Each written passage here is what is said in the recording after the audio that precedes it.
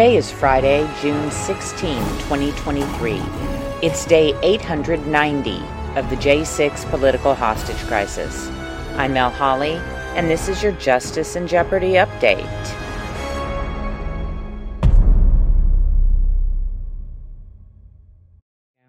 Hey everybody, thanks for joining us for this episode of Justice and Jeopardy. I'm excited today to be talking to Tom Jeffries, and he has been fundamental in the fight that we have been waging against the Northern Neck Regional Jail. And so we're going to go into that quite a bit and talk about what's gone on there and what's going on going forward. Welcome to Justice and Jeopardy, Tom. How are you doing today? Thank you, Mel. I'm doing great and happy to be here. Thank you so much. Well, I'm glad we finally got this clamped down. You and I have been going back and forth for quite a while, and it's been such a pleasure to work with you and see the fruits of everything that you guys have been doing in Northern Neck. Why don't you tell us about how you got involved in this in the first place? Yeah, that's a great place to start. So I'm the chairman of the Northern Neck Patriots, and I became a member of that group in just a regular member in July of 2021 when they first founded the organization. And then at some point into it, the chairperson at the time had to step down. That was probably around the December timeframe of 2021, and I was approached to see if I would be willing to step into that role. Not something I really wanted to do. I've still worked and got a lot of things going on, but I felt like it was important on a number of different fronts. I joined that organization because I was very disturbed by the issues with election integrity in this country and the medical freedom issues that everybody is aware of that was going on at that time, and I think will continue to happen if we allow it. So those were my two passionate points, but it was interesting because I was elected chair in January of 2022, and the next day, some of our group went to the Northern Neck Regional Jail and sat in on a jail board meeting, asked a lot of questions about the J6ers that we had just been learning about that had been coming through there, and basically putting them on notice that we would be watching. So I sort of inherited a task right up front in my very first month.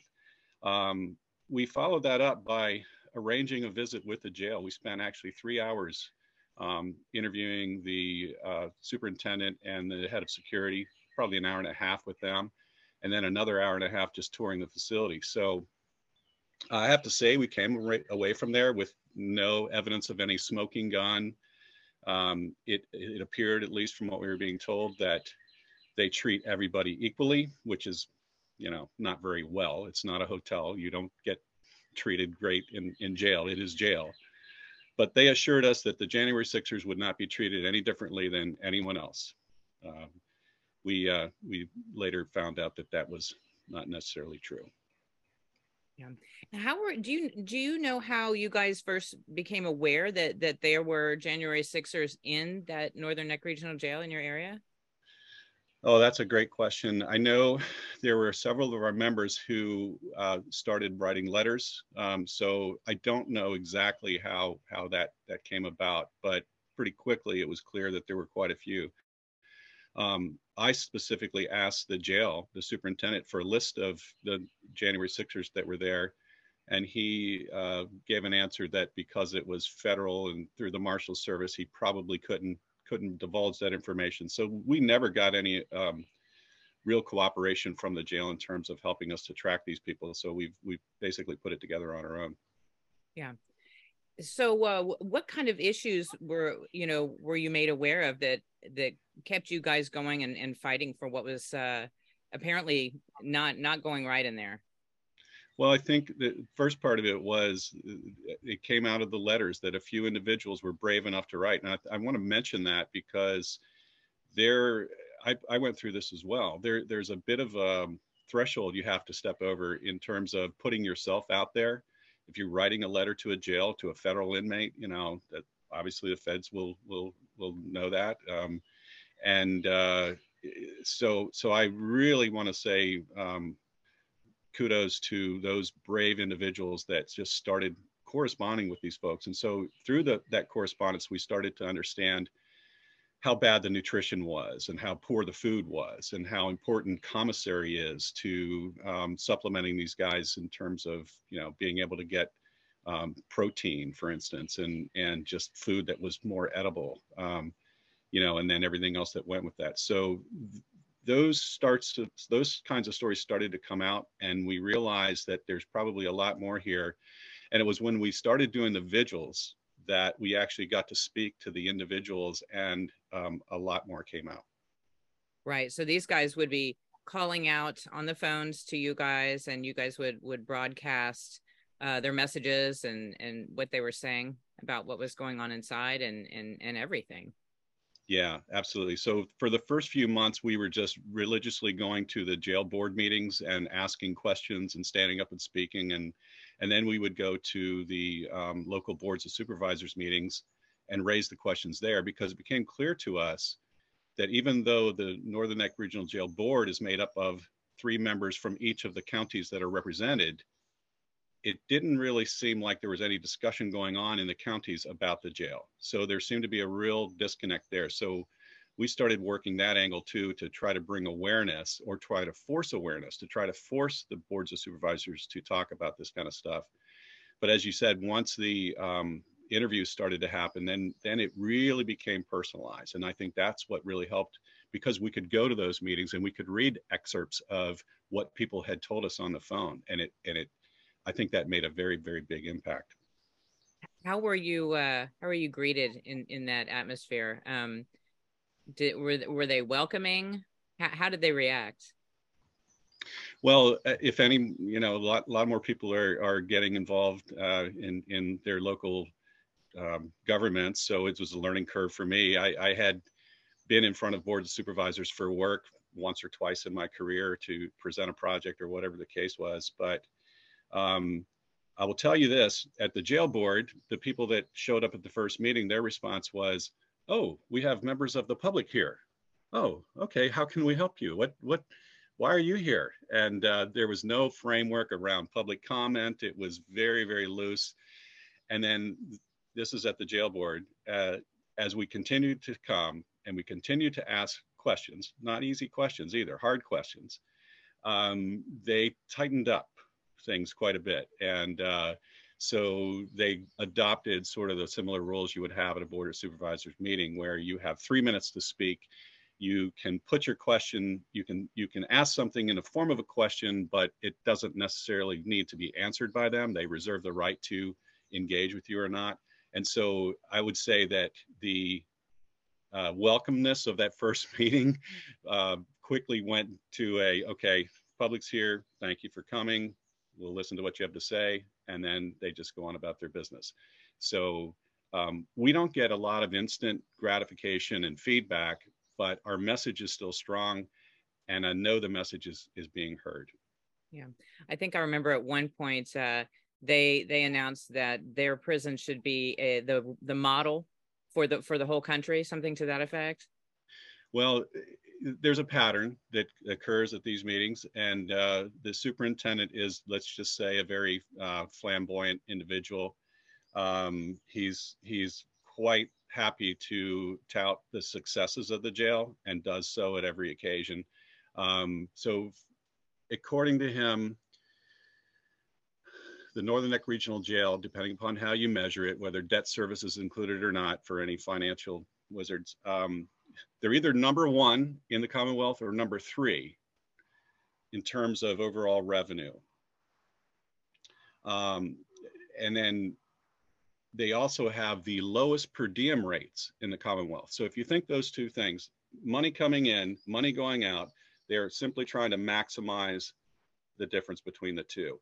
And that's why they don't put any effort into the food service. That's why they don't provide the medical treatment. That this is a certified medical facility, by the way. They have their own little urgent care center with an x-ray and everything, which they're very proud of to tell us about that. But basically what it comes down to, if you have a problem while you're in jail, you have to fill out a request form. And you're probably going to have to fill that request form out 6 to 8 to 10 times to get anything. So the MO is make it so difficult for you to get any kind of help that you just give up. And that's very clearly how they operate the jail. Yeah, absolutely. So let's talk about what kind of medical staff they have. Well, there's a doctor, a local doctor that is assigned to the jail. And I asked the question, how often does the doctor come to the jail? And the response from the superintendent is 4 hours a month. So that's 4 hours for approximately 400 inmates, sometimes closer to 500 inmates. You can imagine it's very limited contact. Now, they have EMT type people that staff the medical unit. It's not fully licensed nurses on staff full time or anything like that. It's EMT level kind of people. So the stories that we've heard from folks, here's an example. I don't know if you want me to use names or not, but several individuals described something they called jumping rash. It was a boils or a rash on your body. It jumped around your body, and then eventually it jumps to someone else. That was the explanation that we were given. Later, an individual described how after being in there for 6 or 7 months, it happened to him, and he had open sores on his body that were very painful, and they would drain, they would dry up, and then another one would happen. And this went on for months and months and months. And he received no medical attention for this. When he was transferred to another facility, it turned out that it was MRSA that he was suffering from. Yeah. What kind of salary is this 4 hour a month doctor receiving? Do you know? Were you able to see that in their financials? I haven't looked at that. We have seen what they spend for medical, and it's not a low number, but I imagine, a lot of that goes into it for, the medications and the other services they provide. But no, I don't know the exact on the physician on what he gets. There's also a dentist that's assigned, but doesn't. Yeah, I think he only pulls teeth, right? That's it. Yeah, probably. I think that's what they told me. Yeah. Wow. So unbelievable. Yeah, and as far as more on the financials, so they have a certain number of beds that are U.S. Marshal beds that they rent out for these federal prisoners, correct? Correct. And then, correct. No, go ahead. Well, I think you're going. So one of the things that is probably the heart of the problem here, and why there's not more oversight from the local counties, is because that jail doesn't cost the counties a thing. And it's because of what you just touched on. Those federal contracts are lucrative enough that they are able to pay for the operating expense of the entire jail, so that they don't have to come back to the counties for contributions to fund this. One exception is Gloucester County, which bought in late. And so they have a payment that I think ends in 2026. But once that's done, they would be on par with the rest of the other 3 counties. Okay. And then the other sources of income, the big ones at least, are the commissary and I guess the tablets, the phones, any of those kind of costs. Are those the 3 big sources of income for this jail? Yeah, I would say so. In fact, it's been interesting because the jail board. So first of all, when we went and attended, we would sit there for the public comment and then leave. And it occurred to me after doing that once or twice that we're missing out on a lot. So I resolved that we would sit through the entire meeting. And so they almost were talking in code, it seemed like, because they were talking about subjects which we didn't have copies of the agendas, so we couldn't really see what was next. But talking about there was some legislation in 2022 that was moving through the Virginia legislature that was going to revamp the commissary and the other ways that jails and prisons make money on prisoners. And this is something that people have been involved in criminal justice and been watching it for years know fully well about.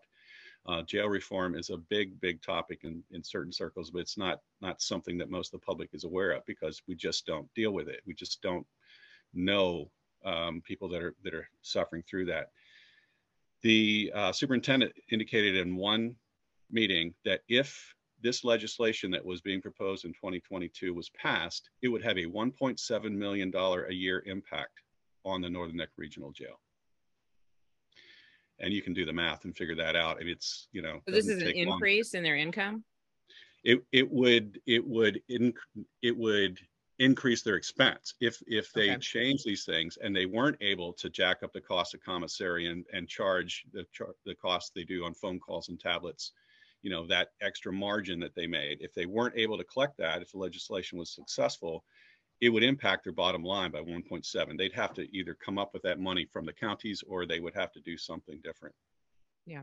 And I've talked to several prisoners who had kitchen duty, who were working in the kitchen, and they would describe these huge containers, bags of food that actually set on them, not for human consumption. And I'm not sure why they say that, but they would take whatever the formula was for how much water you're supposed to add, and they would double it. So these people are not getting the calories that they claim they're getting. They would do this to make the food go further, and it's just junk. It's a bunch. There's a bunch of soy in it. So these men start having hormonal reactions, because of the soy, all the soy. So it's a lot of soy, a lot of salt, and just a lot of empty starchy carbs. And so they have to eat the commissary. They have to buy the commissary, which is ridiculously expensive, and consume it, or they're just going to, continue to lose weight, and they're not getting any protein, just like you said. So they're forcing these people to have to buy their commissary. And, they always talk about 3 hots and a cot. I mean, these people are not being fed properly at all. They're not being fed properly. They're not getting the exercise that they should. The claim to have an indoor recreation area that all I ever known it's been used for is to throw a whole bunch of people in there while they turn cots over. And then there's an outdoor facility that rarely gets used. And the times of the day that they give them to do the, to their physical therapy or their exercise would be like it's 7 o'clock in the morning or 6 o'clock in the morning. A lot of these guys tell me that it's so chaotic in there, especially in these group, pods, that oftentimes the only sleep they get is very early in the morning until they've got to get up and start their day. So, it's first of all, it's not made convenient. There's no weight benches. There's no workout equipment. There's none of that stuff. You hear these guys going to different places like Lewisburg and it's night and day. Yeah. That was the big thing for me, that when people started, now these guys have been around in different facilities, as you know, all over the country, DC, Alexandria, everywhere. And what kept coming back is Northern Neck Regional Jail is worse than any other. Absolutely. We've had guys that went in there who said, I would rather be in the hole in the DC gulag than here in Northern Neck. I mean, that's how bad it is. And then we have the whole issue with, there's a lot of racism in there from what we're hearing. I had the story told to me several times. And the first time I kind of had the story explained to me, but not fully in the way that I understood what was going on. And until Cash Kelly got moved there. And so after he was sentenced, they sent him from DC to Northern Neck while they were determining where he was going to, do his time. And he called out, we were at the vigil there, and he called out and he retold the story. And at this time I really got it. And he said, when you come in here, they give you brown towels and washcloths, and you only have the underwear and socks you came in with. They don't give you anymore because you're a federal prison, so they don't care. And so you would have to, if you wanted clean underwear and socks, you'd have to wash them when you took a shower. And so he was talking about when you go back and you've got these wet things. So if you have white socks and underwear, you hang them on the end of your bed, and the administration will say, whites don't hang, browns do, because their towels are brown and so they're allowed to hang up their towels. Well, I mean, this is a completely intentionally racial statement that the administration is saying, and this has been historically gone on for forever. So it's you can't say that there's not this kind of stuff going on inside just from the administration. We're not talking, people are joining up with groups depending on their race or whatever once they're inside. This is coming directly from the top. Well, and they try to divide people no matter what. They said that we questioned that in our first meetings with the jail. You know, again, about how are they treating anybody differently. They swore up and down that nobody in there even knew what a J6er was, and so they didn't worry about that at all. Yet we come to find out it's the jail staff that identifies people as J6ers and terrorists, just so everybody else knows. And thank goodness that most of these guys are pretty. A lot of them are very quite capable of taking care of themselves and defending themselves, and had to on many occasions. Several of them were not so fortunate and did get trounced by other inmates for whatever reason. But I think there's definitely an intentional drive to divide people and isolate them from one another and put them in a bad situation. So we know that that's occurred. Yeah. And this is also a jail where Ryan Samsel was severely beaten. They put him in a chair. Don't they have a special name for that chair? Butt chair, I believe. Yeah, so they've got this chair, and I think by Virginia law, they're allowed to strap them into this chair, but only for a certain amount of time, a certain number of hours. And they strapped him in this chair, beat him, and then left him strapped in this chair, I don't know, 12, 18 hours, something crazy like that.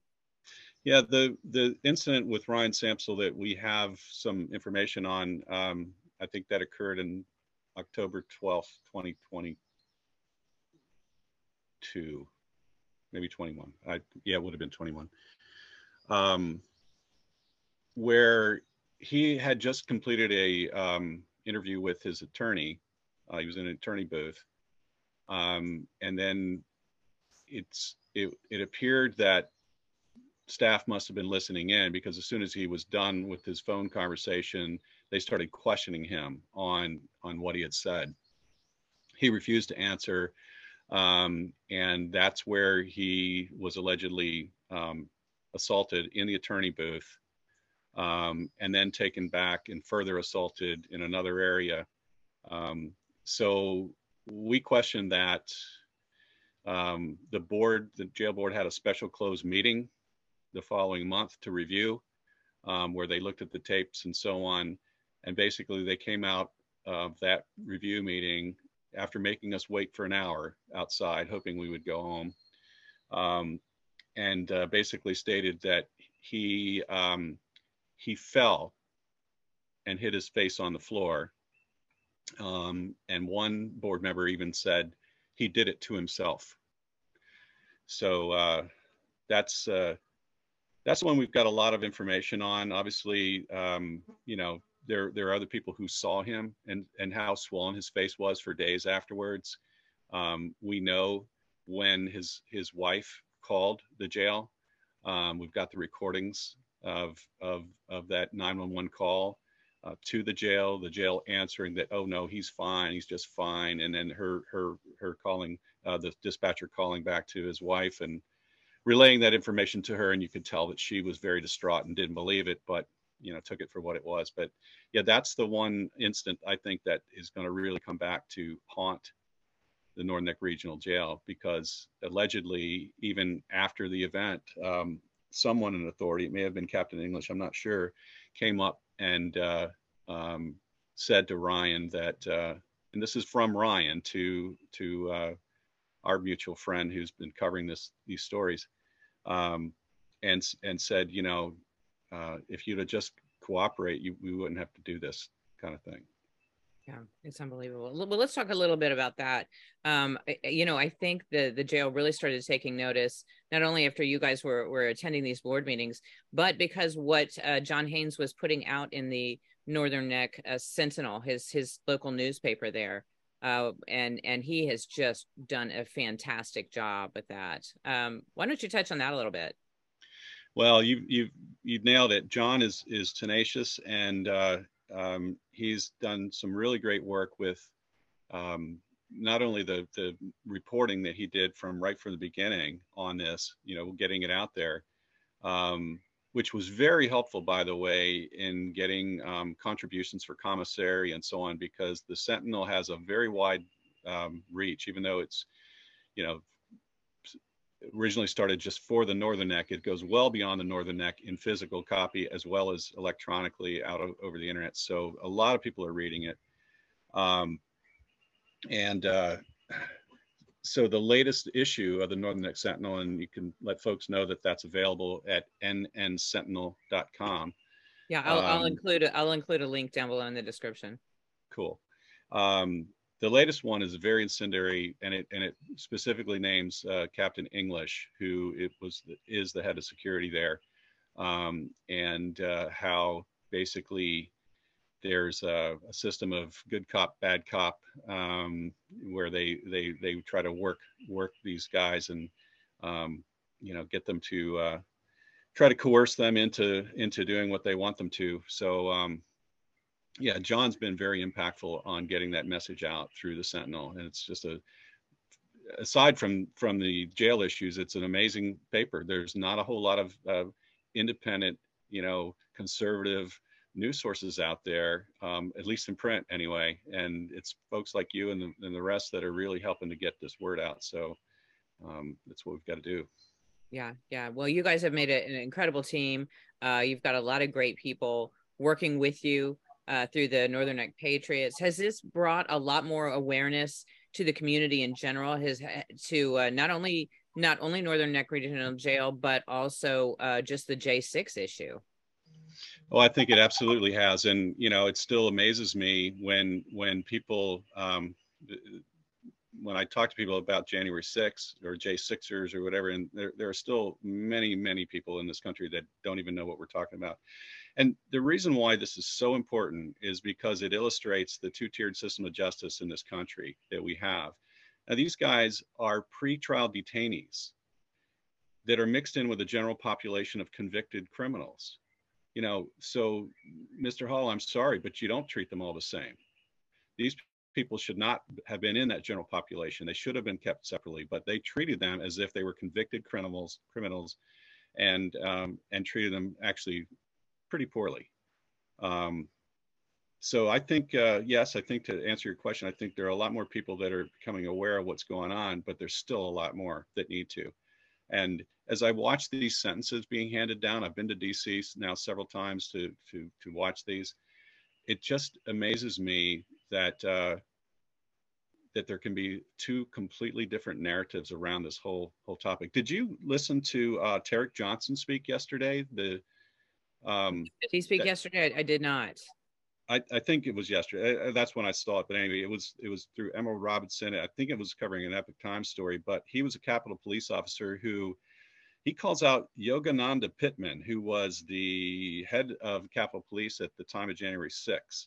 Absolutely. Who now is disappeared or is retired or off somewhere. But basically, he was saying that he was ordered to, and he felt like it came down from the top. He was ordered to gather up 30 to 40 Capitol Police officers' helmets in the days coming up to January 6th. And it's very interesting. Why would that be? Their helmets. Yeah, their helmets. And because they claimed that they were, like hard hats in the construction industry. They have to be certified and they only last a certain number of years, and then you have to get new ones. Right. So they took all these other helmets, but didn't issue the new ones. Now, what could the possible reason be for doing that on the lead up to January 6th, other than to create, the potential for more people to get injured? So yeah. Very devious. Yeah, absolutely. Yeah, she has been a focus of Tarek Johnson's, and I'm just so glad that we have this hero, and he, he's a humble man. He won't claim that title, but to come out and be a whistleblower in this situation is truly incredible. It is, and it's wonderful to watch these people that are out there, and it gives me hope, and warms my heart, because you especially now, it's a very difficult time for these guys as they're facing these sentences. The Oath Keepers sentences of Stuart Rhodes of 18 years and Kelly Meggs of 12 years, that weighed heavy on these guys' hearts, as they're getting ready to face their trials. And I know they all are probably hoping for a miracle, and maybe bracing themselves for the worst, but you can tell it's weighed on them. So when more and more of these things come out, people come forward, brave people come forward and say there's something wrong here. I feel like that may be something that at least is going to encourage these gentlemen, but hopefully make a difference, and maybe we get some of this stuff overturned. Yeah, absolutely. Well, what was the maximum number of J6ers we had in there? Do you remember? Was it like in the 40s maybe? Yeah, so I've been tracking that all along, and the way I did it is I went back and looked at all of our commissary slips that we had saved, the receipts, and I came up with a low 40s. And then I actually enlisted Barry Ramey to take a look at that list and see. He added 6 more individuals that I didn't know about, so they must have been there prior to our contributions. And then Friday night I was talking with Jake Lang, and he said something about Northern Neck, and I said, well, were you there? He says, yeah, I was there twice for a week at a time. So there's probably more that were there. So that's 49. There's probably more that were there that I don't know about yet.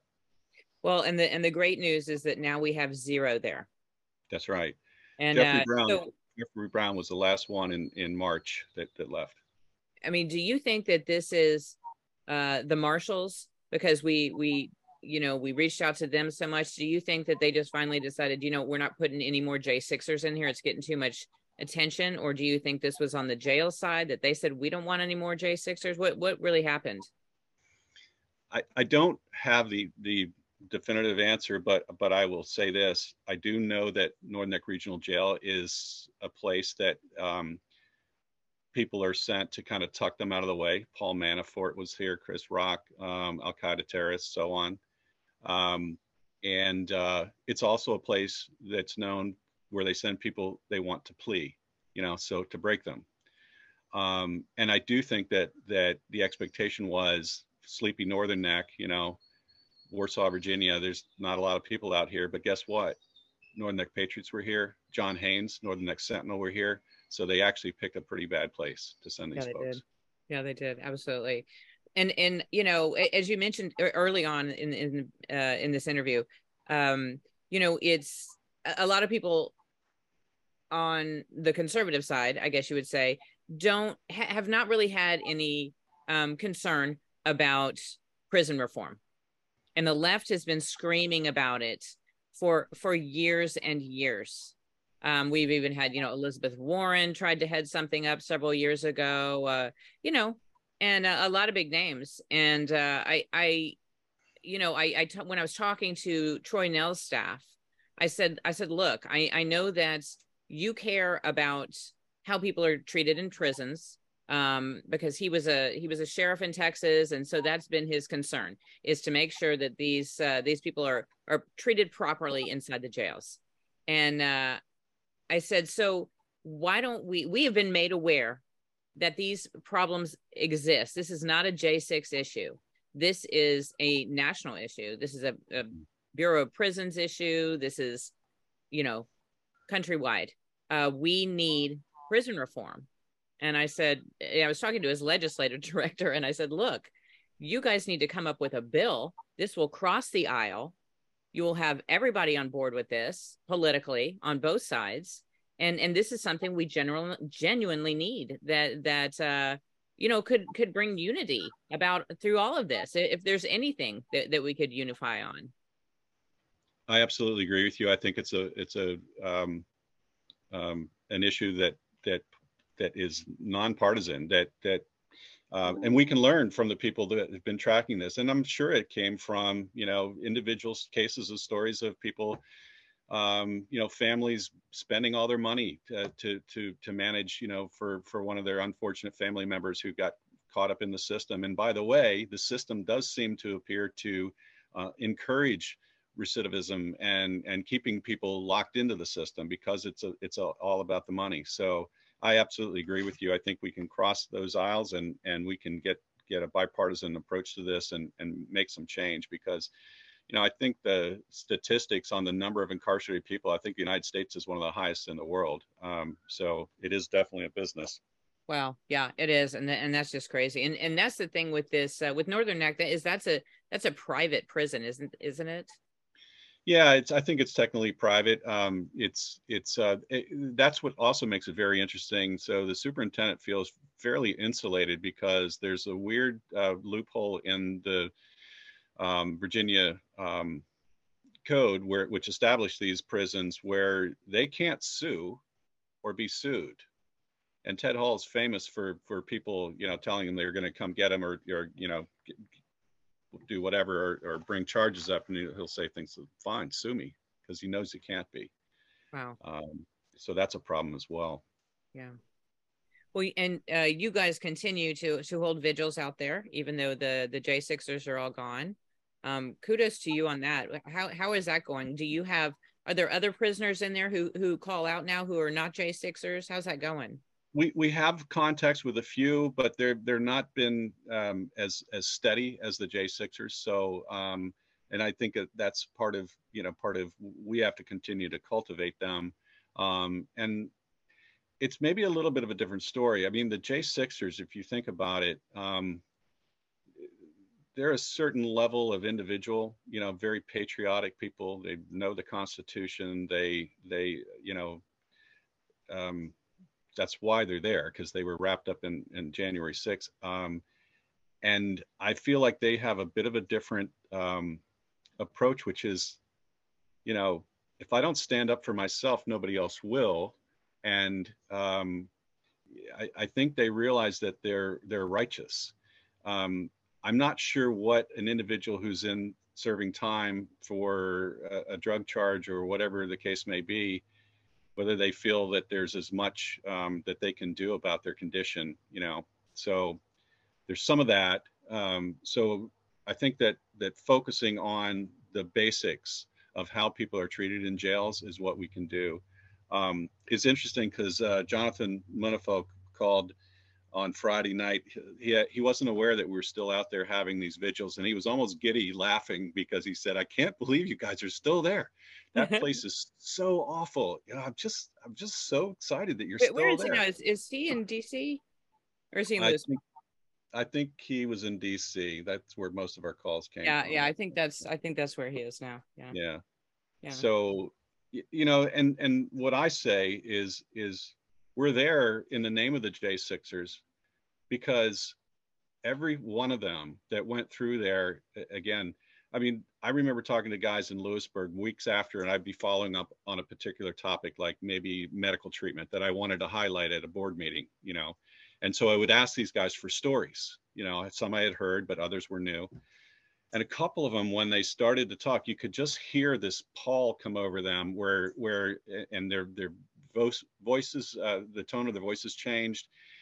And they would go say things like, "Man, it's just hard to think about that place. That was so awful." It's almost like post-traumatic stress disorder Oh yeah, that yeah, they just almost didn't even want to think about it. yeah, yeah. I believe it.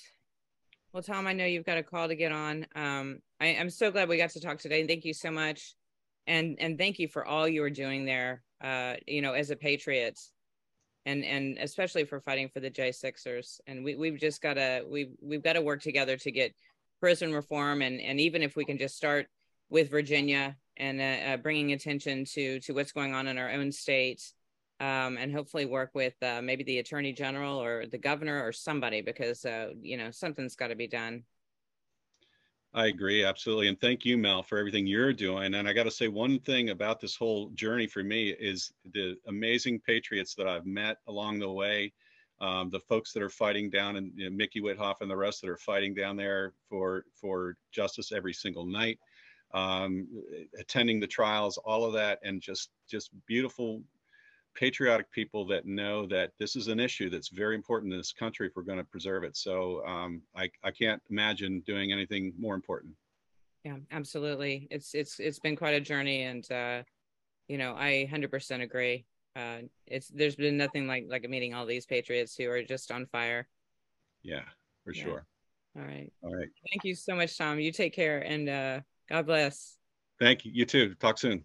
Thanks. All Okay. bleed the same red blood of patriots. Make honey great again. I guess we feel like we're servants, and we have a product out there that's really cool, and we're raising a lot of money for different groups like yourself. Grown and bottled in America. It looks just like President Trump. Where can people order this honey? It's a very easy site. It's called MakeHoneyGreatAgain.com. Sales code MEL. Off it goes. Within 24 hours, it's shipped to you. Make America great again.